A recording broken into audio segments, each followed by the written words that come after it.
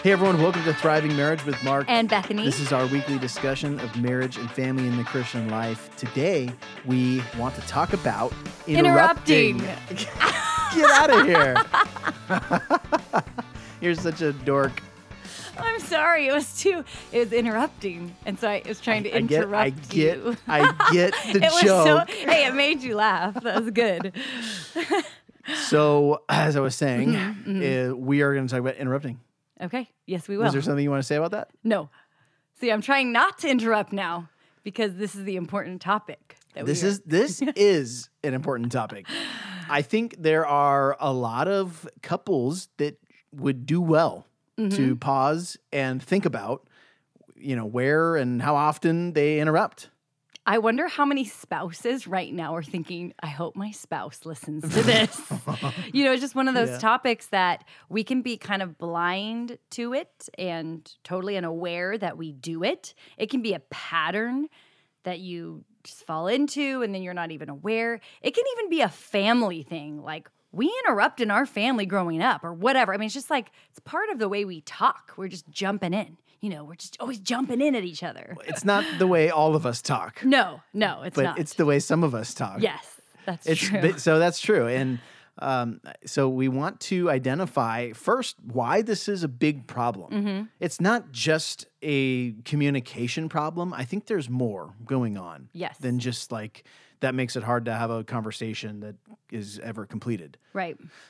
So first, what are the problems with it? And then we want to pose some quick solutions before we get to kind of a second element of this as it relates to kids. Yeah. So, Bethany, why is interrupting a problem? It's annoying. Well, no, it makes the conversation hard to follow. It makes what's going on, whatever the discussion is about, jump around and maybe not be completed, right? Somebody who's talking, if they're interrupted, they don't get a chance to complete their thoughts, or maybe they had more to say. I think of this because sometimes I do this to you. You pause and I'll be like, yeah, because, and I will fill in your sentence and you're like, no. That's not what I was saying. That's not what I was going to say, but I'm like already jumping ahead. I'm not allowing you to express yourself or to finish your thought. It's like I'm taking over.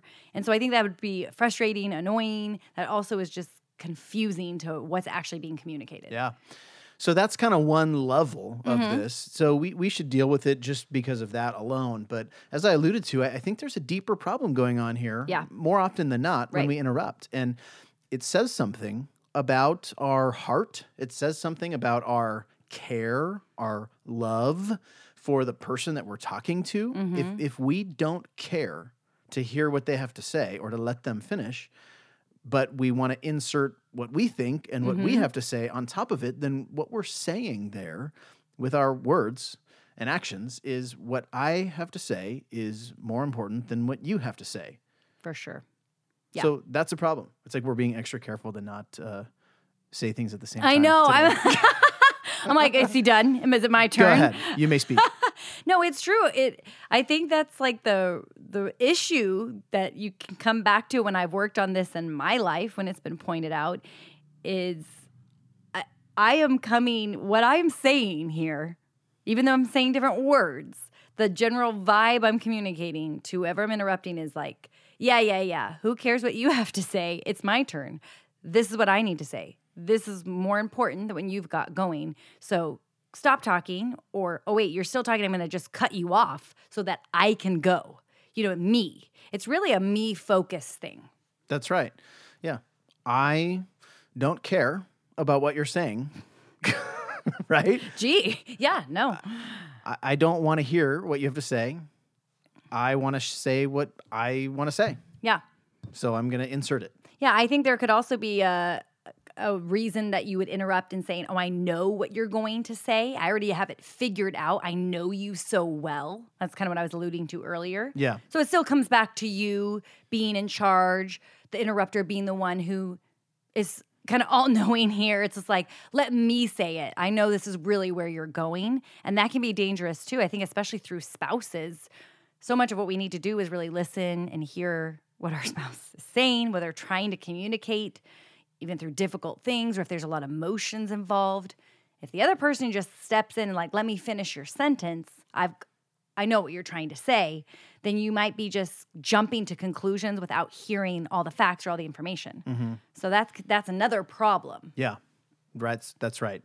So there's a couple problems with it, and we probably don't need to convince you that it's a problem. we know it's a problem. It's ugly. When you see it, when you're a part of it, it's frustrating, as you said, and there are some hard issues behind it probably. So this is something worth addressing. Yes. And so how do you go about doing that? So let's pose just a couple solutions to this problem that people can apply within their relationships and their marriages.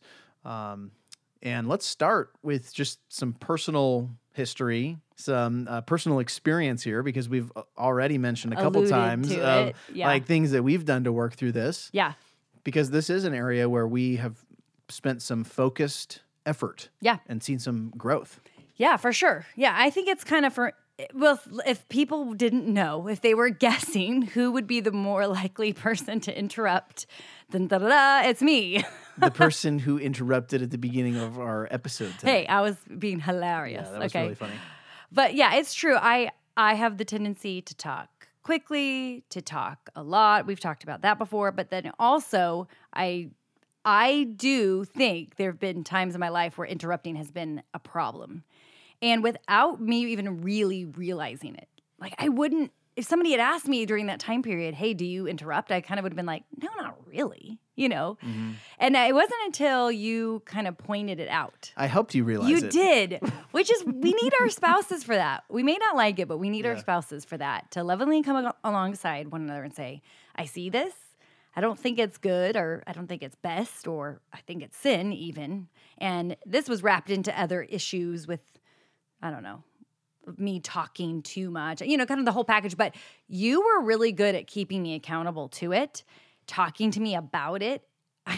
Like assessments after the fact. But I welcome that. I would say, what did you think? How did I do? Give me a grade. You didn't actually grade me. No. I mean, and you would say like, oh, I thought that was a really good night. I hardly talked at all, or I didn't interrupt at all, and I was there to be able to maybe mention a couple instances where it may or may not have happened. Which is always shocking to me. So the point that we're getting at here is having someone who loves you, yes, who keeps you accountable, yes, and who evaluates with you. How did you do? Mm-hmm. And but I want to even back up to before we pass over our experience here, and just to highlight the fact that I brought this up and I said, hey, it seems like there's some interrupting going on. Right. I think this is a problem. Yeah. And you received that. Like you didn't shut that down. You didn't fight me on it. Yeah. So there really was a reception and a welcoming of a rebuke or a pointing out of an issue. And so I think that's an important thing here, because some couples, they might just, this thing might get shot down before it even gets off the ground. Yeah. Where one person brings it up and says, hey, did you listen to this episode? I think you interrupt a lot. Maybe you should stop. And the spouse gets mad. Yeah. They're just done. They just won't hear it. You have to be receptive enough to hear this if your spouse points it out. Yeah. So be willing to have someone point it out. I mean, when you said it, it was that conviction was there of like, ooh, I know he's right. And so I think that coupled with you wanting to really help me grow in this area was like, that this is the fuel and the catalyst for why the change occurred. And I think that that's helpful if you can see in your own life, you're an interrupter. This is your tendency. It's like you need that person to link arms with you and maybe give a little tough love here and there to help you get past the natural. I mean, it was just what's that word? A habit. I was going to say habitat. It's a habit that you just fall into and you may not even be aware of. That's right. Okay.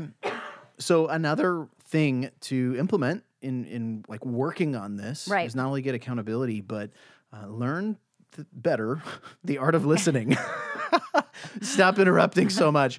No, seriously, you have to learn how to listen. Mm-hmm. And part of that, James in chapter 1, he's talking mostly in the context of trials, but he says here, let every person be quick to hear, slow to speak, and slow to anger. And there's just some helpful wisdom built into this verse that says, be slow to speak. Mm-hmm. So be quick to hear, and then be slow to speak.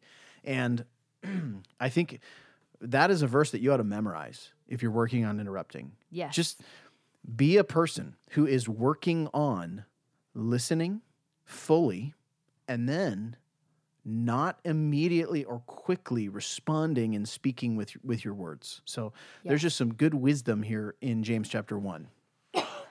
And some people process more than others, right? They maybe are natural processors, but more, slowly processing through what they're hearing, and other people jump right away in, But I think there's a lot of wisdom in really thinking through what you're hearing the person say before you just respond with your initial thoughts. And I think part of that goes on just in your brain. Okay, this is obviously, it goes on in your brain, but as you're listening to someone, not having that side conversation or, I need to say this next, or this is what I want to say about that, or, I have a good story about what she's talking about. And that kind of inner dialogue that we can have in our own minds, that will help us to be slow to speak. I realized that part of the reason I interrupted is because I was having this inner dialogue with myself about what I wanted to say, rather than listening to what the person was saying. And so I think that you can even step back and think, maybe just even in my own mind, I need to stop it there. Okay, stop talking to yourself about what you're going to say and listen to what this person is going to say. If that makes sense. It does make sense. I think that's just good listening. Yeah. It requires discipline. Mm-hmm. You can't just let your mind run wild. Totally. And you can't just say whatever you want to say whenever you want to say it. Right. So it requires you to be a disciplined person, to listen well, and then to respond when it's appropriate to respond. So I think discipline's a key. And then love, care, concern for the person that you're in communication with is also a key ingredient here, because I really want to hear what you have to say. Right. I really value what you're saying, and I want to make sure I understand what you mean. Yes. So I need to let you finish, and I need to look at you, and I need to pay attention. I need to not come up with my next 5 statements in response while I'm pretending to listen. And those are just some principles of good communication. Yeah. I think another solution is to, like you alluded to, memorize scripture about it. I know I memorized a few proverbs about words, speaking, listening, all of that. And then along with that, have that be an active part of your prayer life. If you're convicted about this or anything, this should be something that's a focus of your prayer life for the next week, 2 weeks, a month. It cycles through your prayer journal because you see it as something that you're committed to, and you're going to the Lord, who's the one who's going to equip you to change. As you have that relationship with him, the Holy Spirit is going to be the one who does that change in your life as you're also working towards it. So you need to make sure you're talking to God about that, confessing when you fail, asking for strength to be a better listener or to stop talking or to have discipline, all of that. That's right. And then there's one more suggestion here, and that is to, if we're talking about, communication within a marriage and not allowing for interruption to happen within a marriage between husband and wife, then we should also not let our kids interrupt our discussion. Oof. So the final thing here we're suggesting is don't enable children to be interrupters between you. Yes. And this is maybe this needs to be an episode all by itself because we're nearing the end, but let's just say a couple things about this. Yeah. This is a big topic.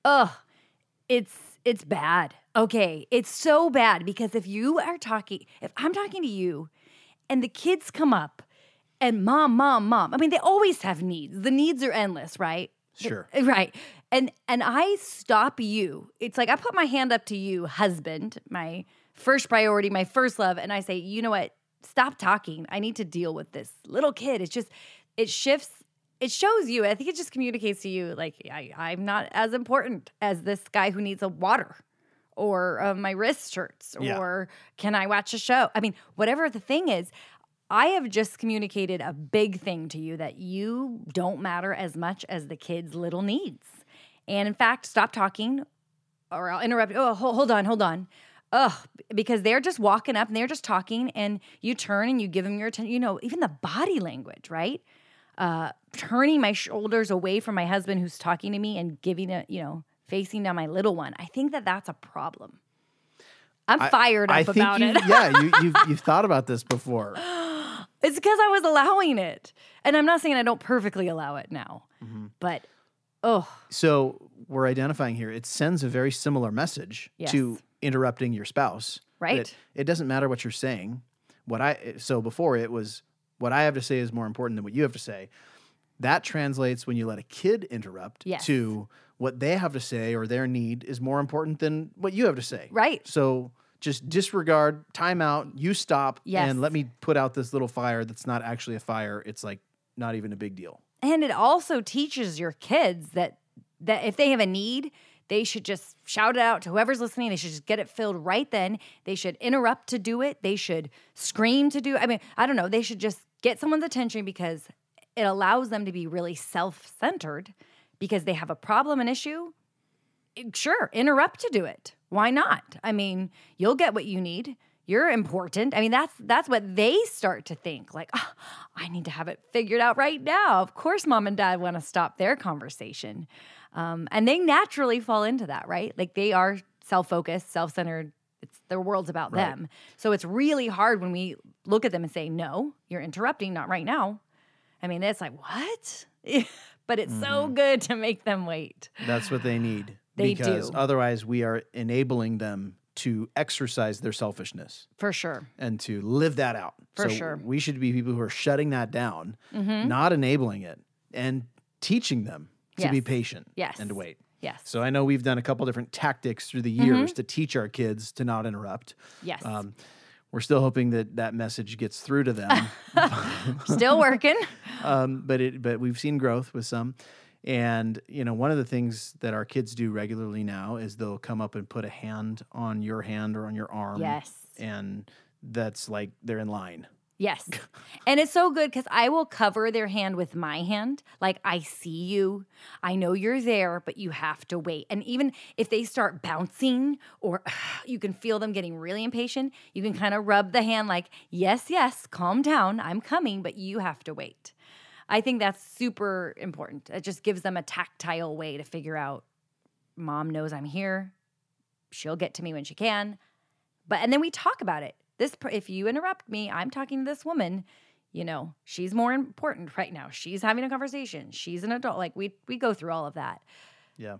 But then also we've done the finger up in the air, They walk up and they just put the finger up like, right? And it's just kind of like, hey, I got a question here. Almost like they're raising their hand. Yep.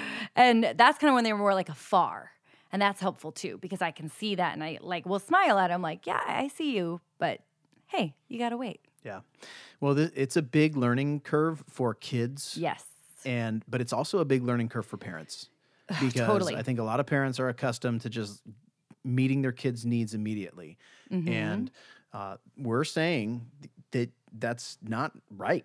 Right. You should actually teach them to wait, which is going to require you to reorient in your mind and your heart the priorities a little bit. Yeah. So let's move up on the priority list. Eye contact, focus, conversation with spouse. Yes. And put a kid's need for another cracker down way below that. Right. And, you can make it fun, these training things. I just say, we'll do it at home sometimes, and I'll let the kids interrupt me while I'm talking to a different kid. See how rude, we talk about that, and then now I'll walk up, and they laugh when we're talking about whatever we want to talk about. So it's like we practice that at home, and on the drive somewhere, I often will say, remember, I'm meeting with so-and-so, or we're having this people over for dinner, whatever, just as a reminder, a heads up. If you have something to say, do you interrupt? No. What do you do? And they can all kind of tell me what they're supposed to do. And that's helpful too, reinforcing. Yeah. The dinner table is also a really good place to practice. For sure. Because that's where we actually want this to happen in real life, not just in practice. Yes. So let's practice it at the dinner table until it becomes reality. Yes. Yeah. Well, I hope this is helpful and that you can not interrupt. You can tell we don't like it. Well, we'll talk to you next time. Thanks for listening. See ya.